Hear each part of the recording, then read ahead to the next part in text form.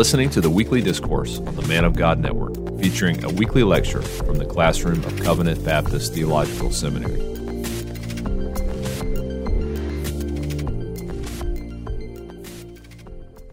I want to say a few things by way of introduction, and then I'll begin to give you my outline along the way.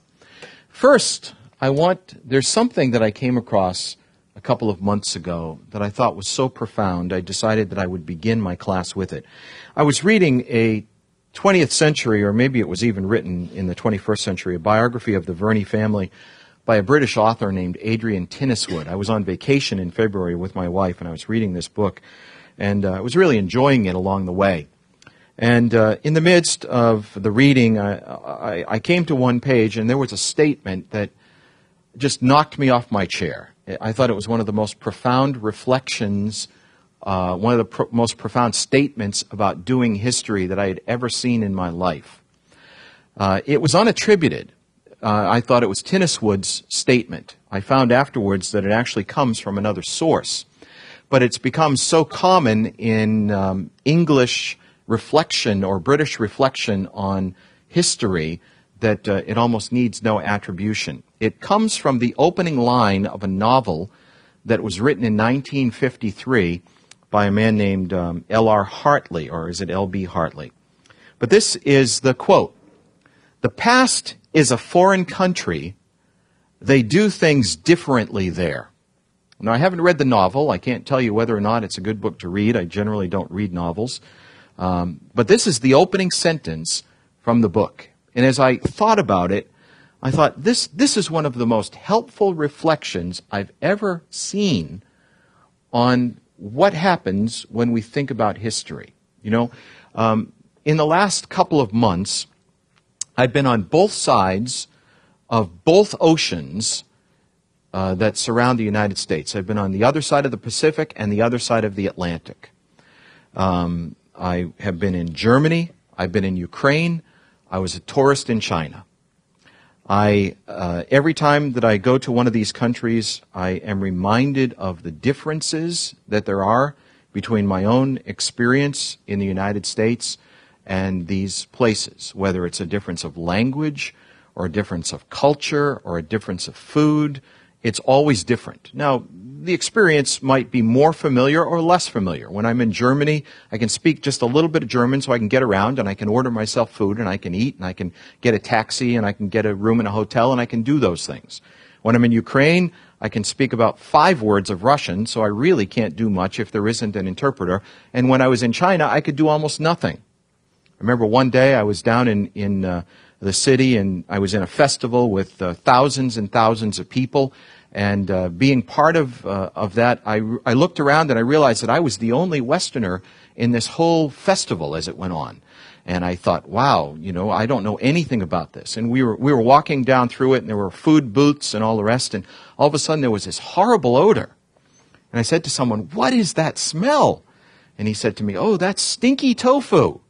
And it was just horrible. It was like dirty socks that had been, left for a month in the heat and in a plastic bag and then taken out. Oh, it was horrible.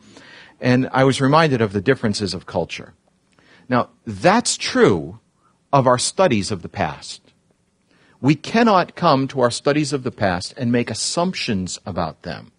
We can't make assumptions sometimes even about the language that they use. Words change meaning in 300 or 400 years.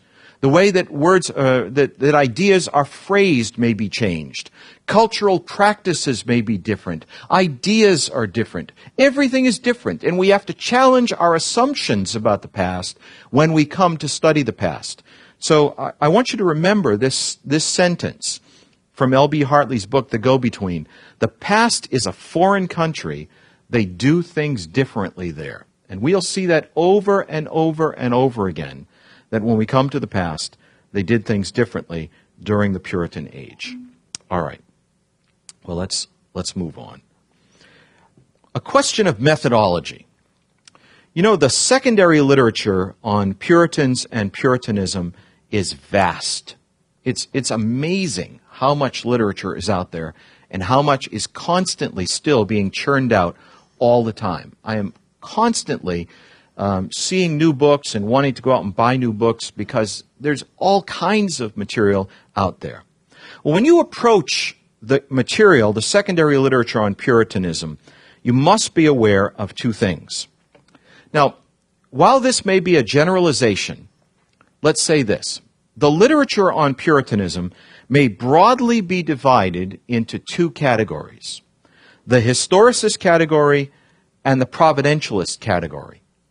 And these two categories reflect a major historiographical split that developed in the 20th century. Professional historians today generally are historicists. That is, in religious history, they frequently minimize the place and role of religious conviction in forming the life and thought of communities. They may tend to highlight politics or economics or culture or medicine, for example, the plague in 1666, or they might even emphasize climate.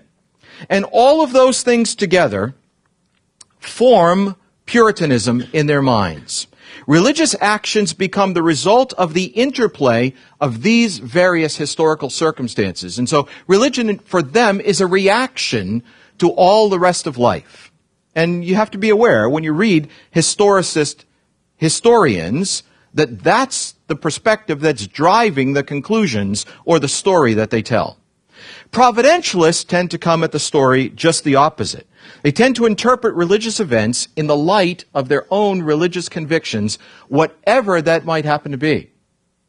And oftentimes with overconfidence, they not only assert divine causation, but interpret it for their readers. And so interpretation from the providentialist perspective really depends on who your hero is.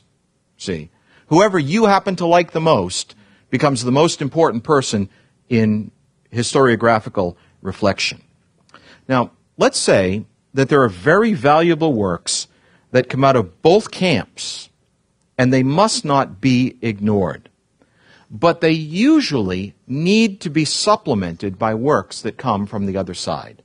That is, you need to read providentialist historians and you need to read historicist historians and think through the matter. The secular historicist author frequently uncovers important and interesting issues that do influence the actions of the subjects of the day. You cannot study the middle of the 17th century without considering the English Civil Wars. You simply can't do that. You have to know what's going on between the king and the parliament and how it affects religion. You have to do that.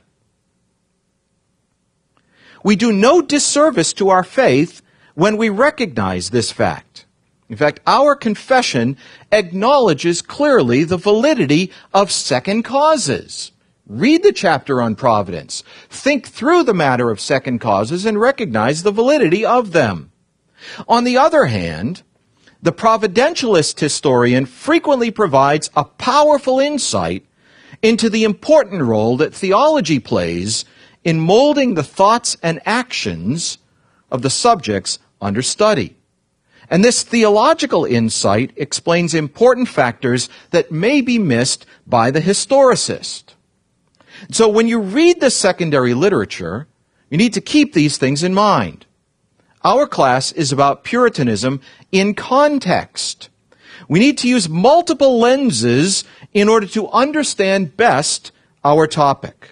So I hope you'll make use of both types of historiography and that together we'll have a well-rounded understanding of this movement. Now, largely speaking, this is an overgeneralization. Packer writes from a providentialist perspective.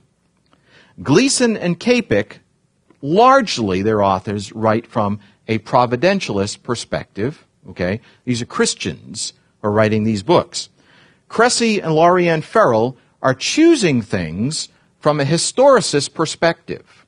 Their choices tend to be governed by an historicist rather than a providentialist perspective. Nevertheless, the material that they have chosen is very good. And there's a lot of fine theological work in this book. All right? So even in this literature that we've chosen, we're leaning towards the providentialist view. You'd expect that in a Christian class. But we have some material that comes to us from a historicist perspective as well. All right? So I hope you'll use both types of historiography and that together we'll have a well-rounded understanding of this movement that we call Puritanism. Now, tonight, at least at the beginning, my goal is to give you an historical overview, to give you some idea of the context out of which the movement developed.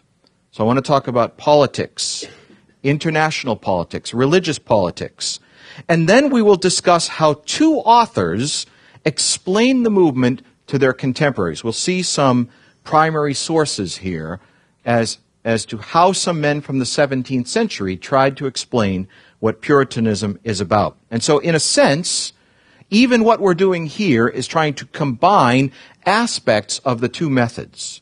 We're trying to see some historical factors that influence and mold and shape the events and the people that we call Puritans, while at the same time, we're going to hear some 17th century writers talking about the theology and the causation of Puritanism from a providentialist perspective. Okay? So, that's what we're going to do at the beginning of our time tonight.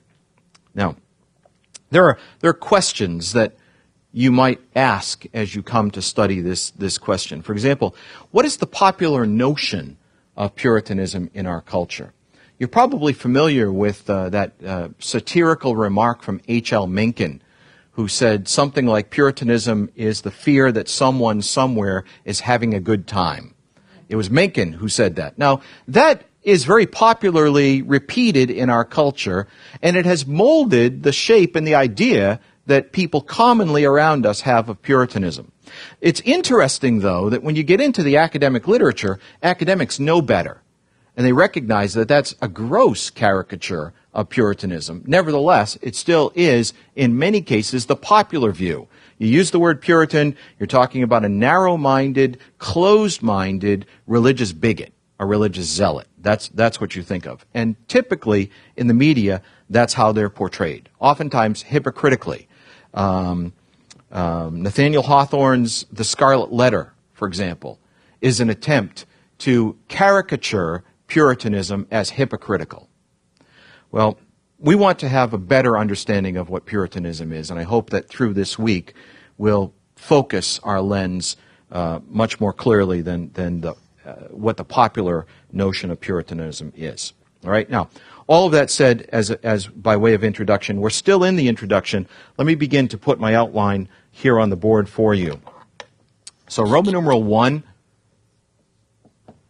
a definition, or the problem of definition. All right? The problem of definition. Letter A, and I begin with a question that you think will be a strange question. But my question is this: did Puritanism exist? Did Puritanism exist? Now, actually, this is an interesting question, and it's not lightly to be dismissed. Now, I know what you're thinking. By our course title and by the topic, we acknowledge the existence of the movement. But what we need to do is take a step back for just a moment and think about this, okay? So, number 1. Originally, the label Puritan was a term of scorn or derision. It was a term that was hurled by the enemies of these individuals. There were a series of terms that were used to describe them. Precisian, P-R-E-C-I-S-I-A-N.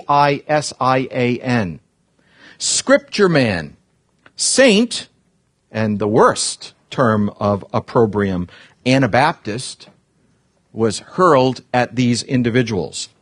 Those on the receiving end of the epithet Puritan tended not to use it at first about themselves. And they preferred other terms, for example, the godly, or the gospelers, or simply professors, that is, those who profess the faith of Jesus Christ.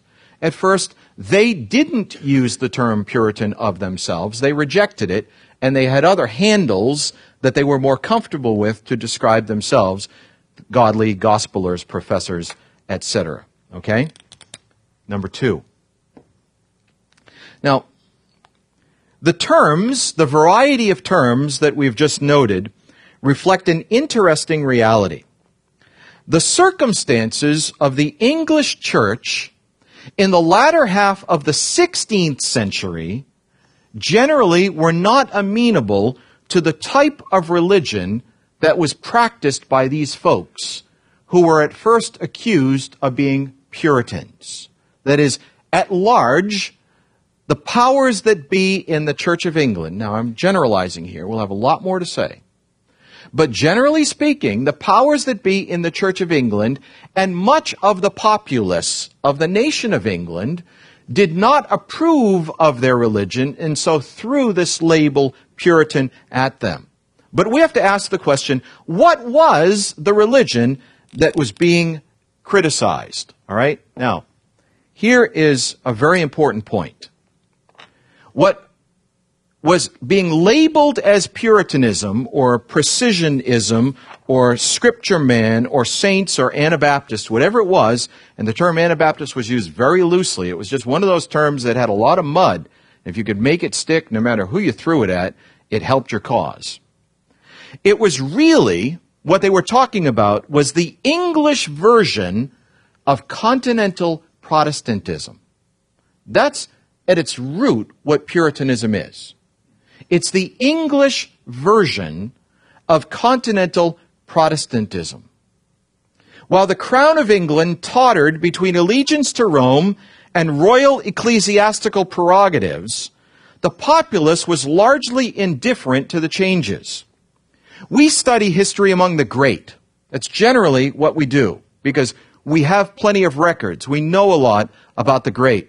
Neglect of the many others may produce stifling opinions. When the crowds, or those unconcerned with the type of religion promoted by these Protestants, mocked them with these titles, they were really making charges against the Reformation movement as a whole. You see, that's what was happening. While we see that Puritanism is a developing movement in response to a wide variety of stimuli, religious, political, popular, it should first and foremost be considered as one with the Reformed churches of the continent. You have to think in terms of a pan-European Reformed movement, and what we call Puritanism is simply the English version of that pan-European Protestantism. Now, as we'll see, early in the development of Reformation in England, Lutheranism had a greater sway. But after the return of the Marian exiles, who had found refuge in the Reformed cities of Europe under Calvin and Beza and Bullinger, these became the men who wielded tremendous influence in England. Because under Queen Mary's rule, they were driven out, and they went to the Reformed cities, and they learned from these teachers. They brought back their ideas to England. We must think in terms of a broader religious consensus than simply England, and recognize that Puritanism must not be isolated from the wider religious and theological context of Europe. In this sense, Patrick Collinson was one of, in my opinion, one of the better writers on early Puritanism. Collinson is correct when he describes Puritanism under the title of one of his books. He calls it The Religion of Protestants. That's exactly right, because that's what Puritanism is. It is the religion of Protestants in England. Now, that leads to my second point, okay? So, letter B. How extensively should we define Puritanism?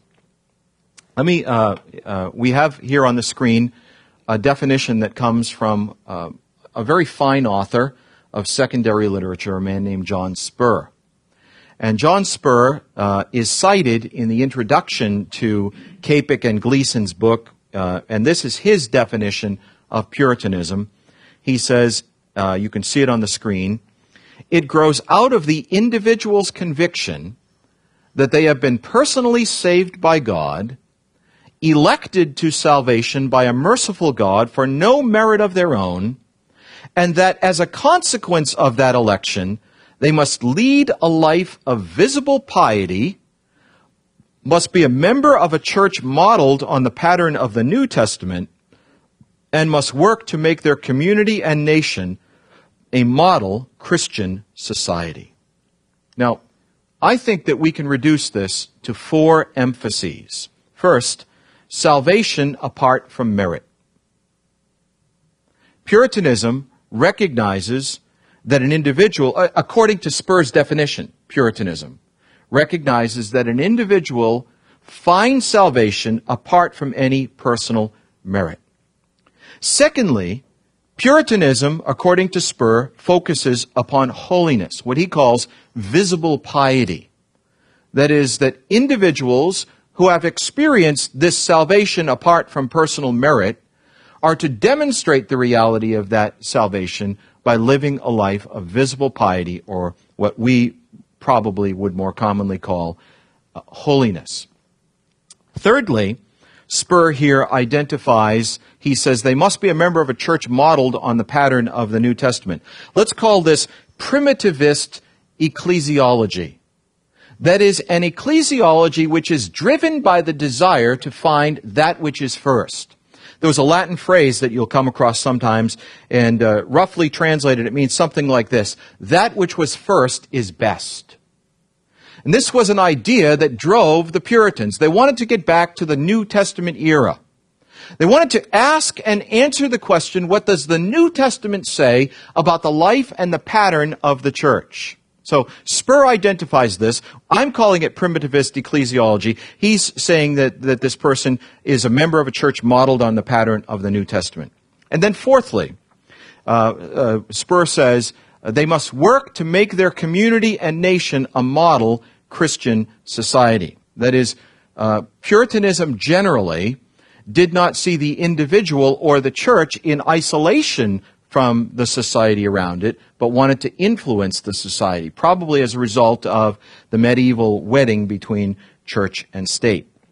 Now, when I read Spur's definition, I have to ask a question. Is there anything missing here? Because I'm not sure that this would be the sum total of the categories that I would use if I were seeking to define Puritanism. And I would say that there are 2 things, especially, that ought to be present, which are missing in Spur's definition. Now let me move on to the next slide, because I want to talk about John Garee and then William Bradshaw, these 2 men that I mentioned earlier on. And I want to present to you some material from books that they wrote. Now, John Garee published this book in 1646. So he's looking back, and he's reflecting at this point. Now, this is the time when Parliament is in conflict with King Charles I, when the Westminster Assembly is meeting, when there's an uproar in the nation about religious matters. Archbishop Laud was executed the year before. There's all kinds of things going on. And Garee is writing in order to defend the nature of Puritanism. So he looks back. You can tell by his title, The Character of an Old English Puritan or Nonconformist. What does Garee say? I've picked out 1 or 2 readings here, and I want you to follow along with me. Here's his description. This is the beginning of what he writes. The old English Puritan was such an one that honored God above all, and under God gave everyone his due. His first care was to serve God, and therein he did not what was good in his own, but in God's sight, making the word of God the rule of his worship. He highly esteemed order in the house of God, but would not under color of that submit to superstitious rites which are superfluous and perish in their use. He reverenced authority, keeping within its sphere, but durst not under pretense of subjection to the higher powers worship God after the traditions of men. He made conscience of all God's ordinances, though some he esteemed of more consequence. He was much in prayer. With it he began and closed the day. In it he was exercised in his closet, family, and public assembly. He esteemed that manner of prayer best, whereby the gift of God, by the gift of God, expressions were varied, etc. Now, don't look at what's next yet, okay? Here, Garee in some ways echoes Spur's definition, But he adds two things. I'm not ready to point them out yet, but he adds two things that I think are of monumental consequence in trying to define the nature of Puritanism. Let's pick it up again. This is a little bit later on in Gary's book. You'll see from my heading at the top, this is from pages 4 and 5. Now, because these are taken from electronic copies of 17th century originals, and I'm not real super skilled in using Adobe Acrobat and all the rest, all I could do was cut out boxes. So sometimes you get the end of a sentence at the top or the beginning of a sentence at the bottom. I'm really interested in what's in between, okay? So we're just going to ignore fragments. Pick it up on the left side. He put not holiness in churches, as in the temple of the Jews, but only counted them convenient like their synagogues. Now he's talking about buildings here, okay? That's what he's talking about. He would have them kept decent, not magnificent, knowing that the gospel requires not outward pomp. His chiefest music was singing of psalms, wherein though he neglected not the melody of the voice, yet he chiefly looked after that of the heart. He disliked such church music as moved sensual delight and was an hindrance to spiritual enlargements. He accounted subjection to higher powers to be part of pure religion, as well as to visit the fatherless and the widow. And then over to the next page. He was careful in all relations to know and do duty, and that with singleness of heart as unto Christ. He accounted religion an engagement to duty, that the best Christians should be best husbands, best wives, best parents, best children, best masters, best servants, best magistrates, best subjects, that the doctrine of God might be adorned, not blasphemed. His family he endeavored to make a church, both in regard of persons and exercising, admitting none into it but such as feared God. And there he's thinking about servants or those who would come to live in the family. Okay? Now, this is incredibly helpful material from Gary. This is a man writing in 1646, reflecting on the previous 100 years and trying to identify and articulate characteristics in his mind that marked out the Old English Puritan or nonconformist. Okay? Now, let's keep going. Another writer. Now, this was published in 1641, but originally it was about 40 years before that, or 35 years before that, much earlier in the century. English Puritanism, containing the main opinions of the rigidest sort of those that are called Puritans in the realm of England. Now, ignore the fact that it says written by William Ames, Doctor of Divinity. This was not written by William Ames. It was published in the 16 teens with an introduction by William Ames. And so someone who published it in 1641 made the mistake of making Ames the author. It's actually a man named William Bradshaw. Okay, so ignore that. Now, when you read that title, it sounds like it's going to be a negative take on Puritanism, doesn't it?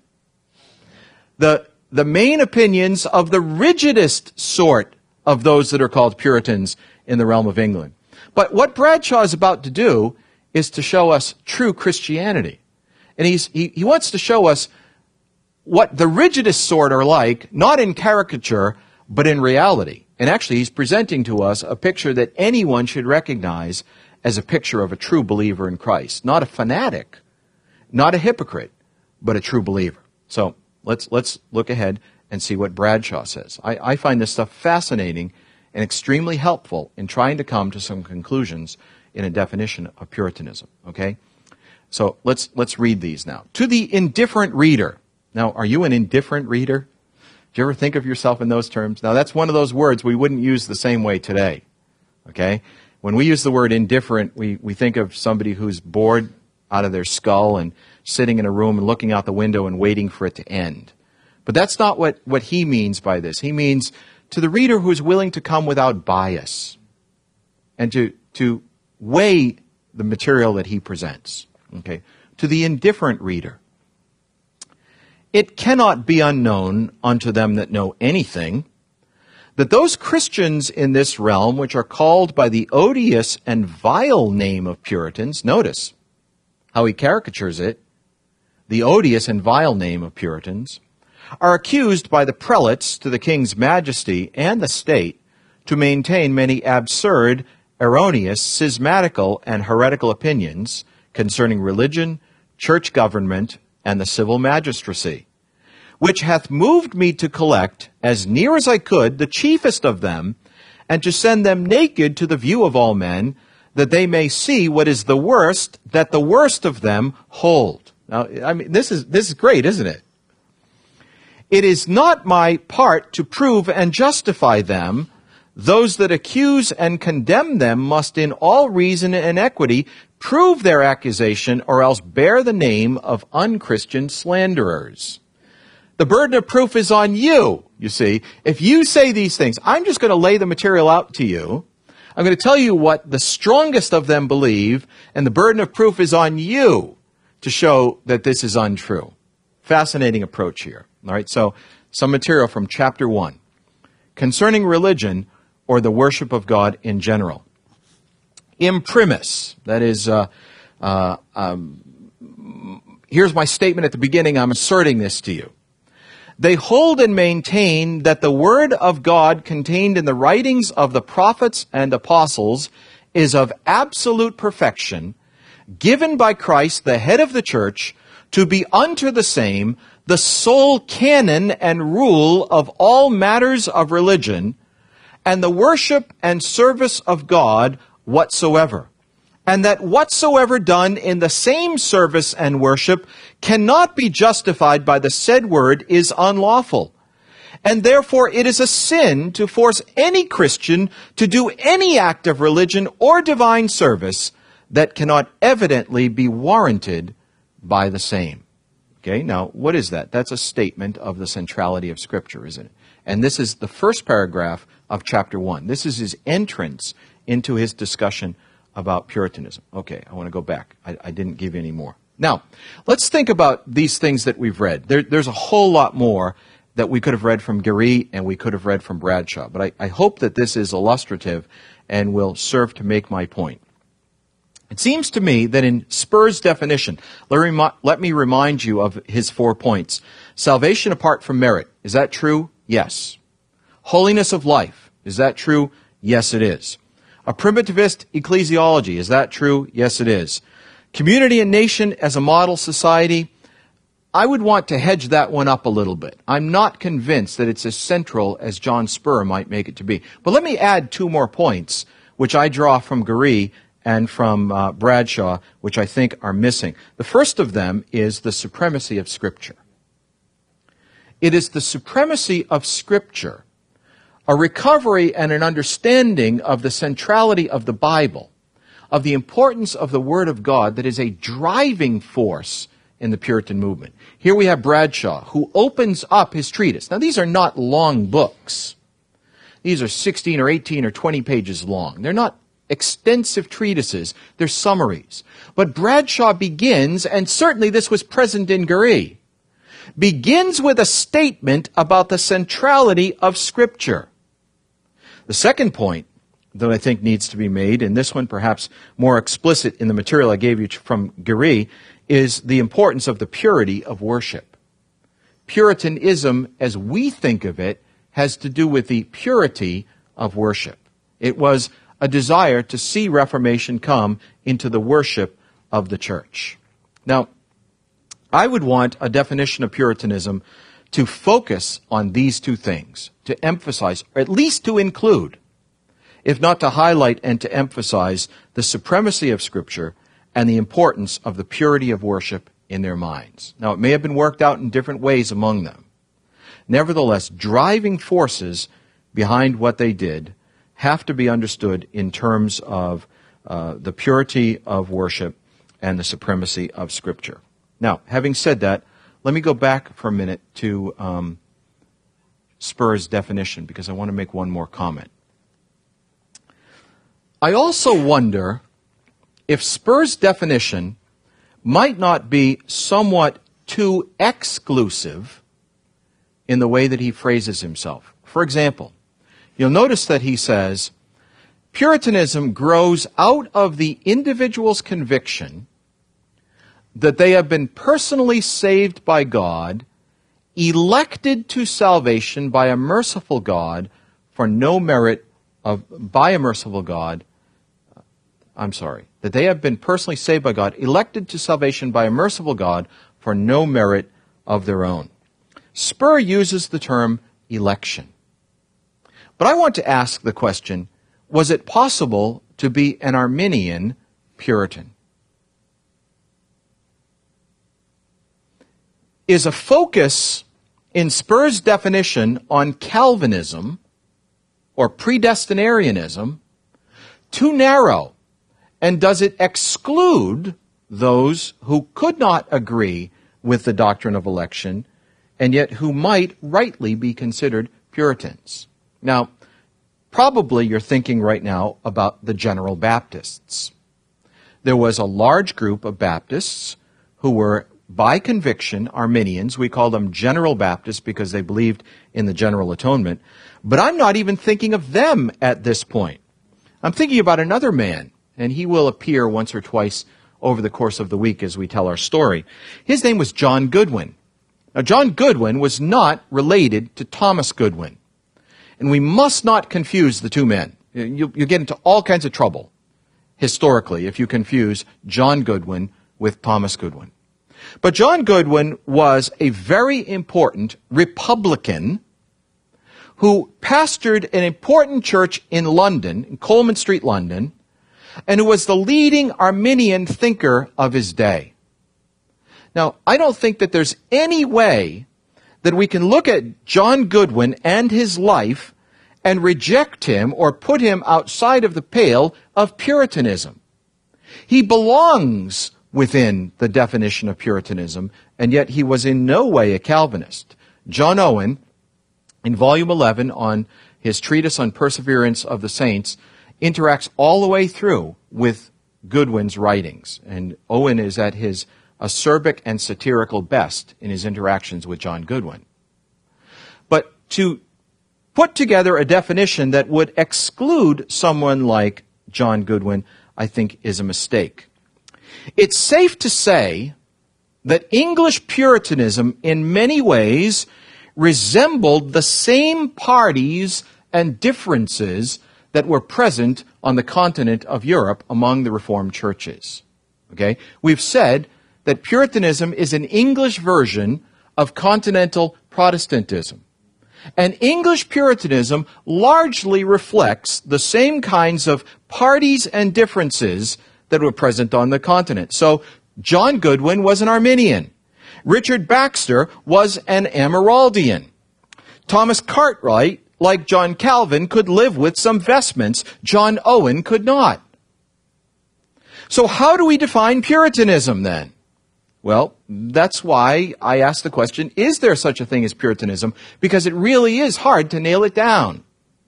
When I first asked the question, you thought to yourself, I know what a Puritan is. It's John Owen. It's John Bunyan.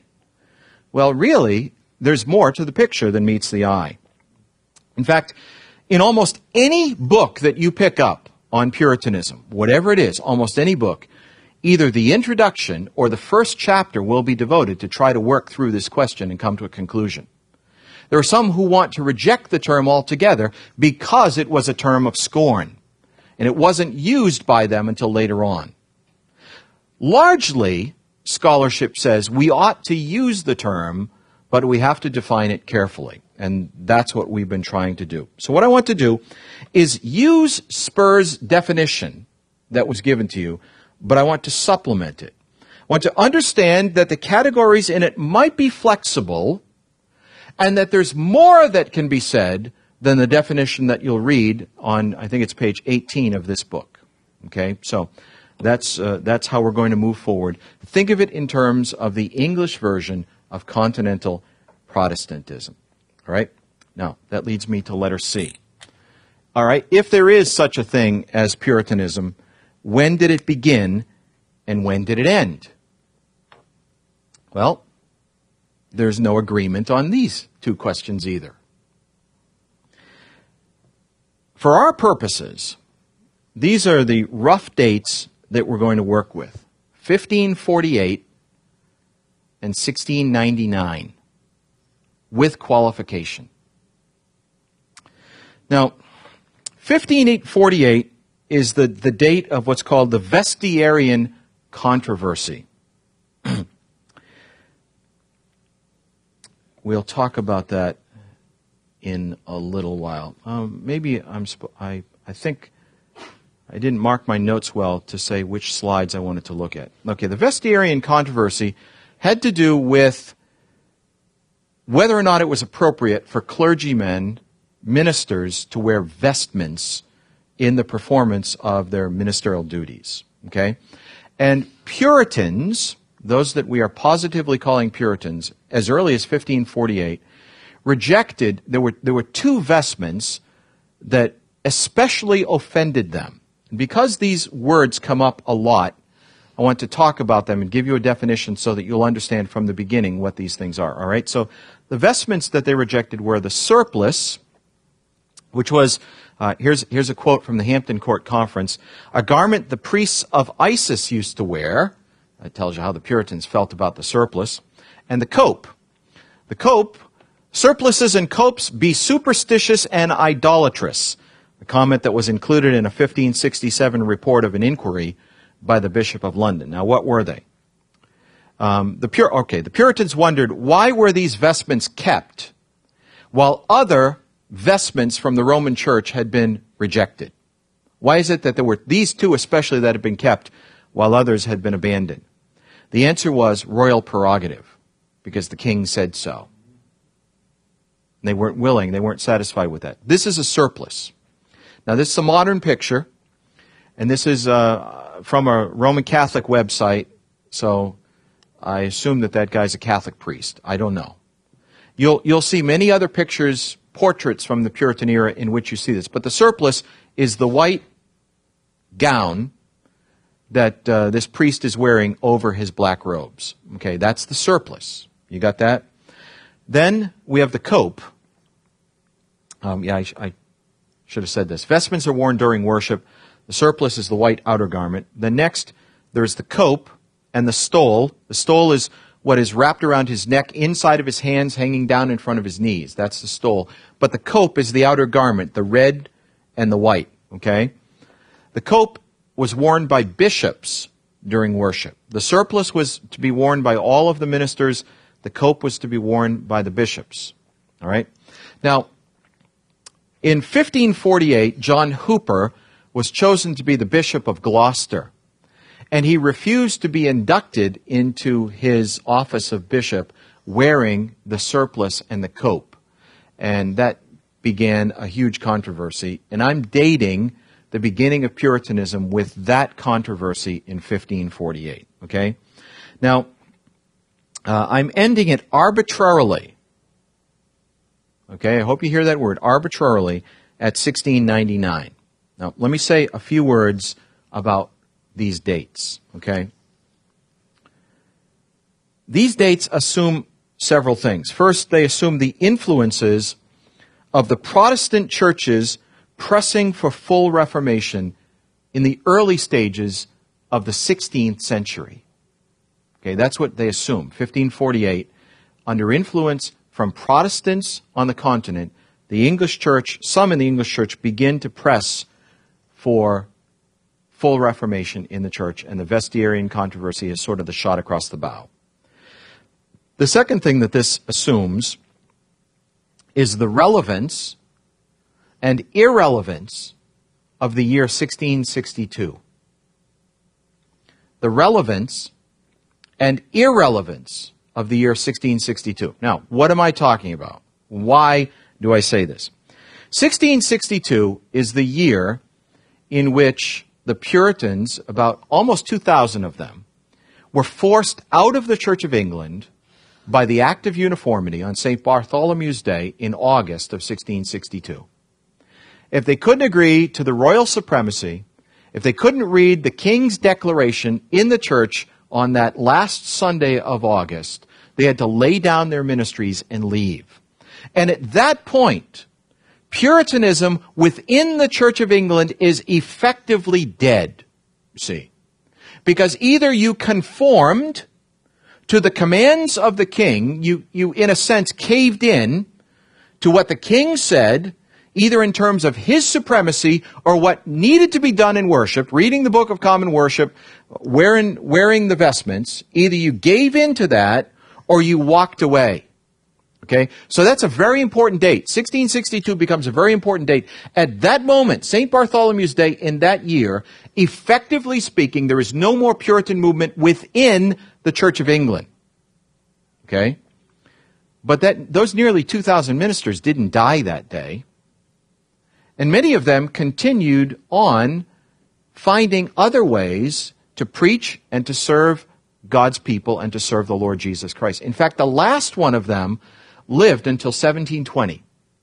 The last ejected minister lived almost 60 years after the ejection until 1720. And so I say the date is relevant because of what it did to the Church of England, but it's irrelevant because many of those guys continued to live.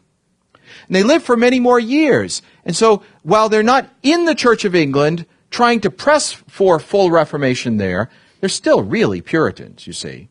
Because you get forced out, you don't change your views. So the date is, in that sense, irrelevant, and that's why we can go on. Now, the third thing that these dates assume is that by 1699, most of the prominent ejected ministers had died.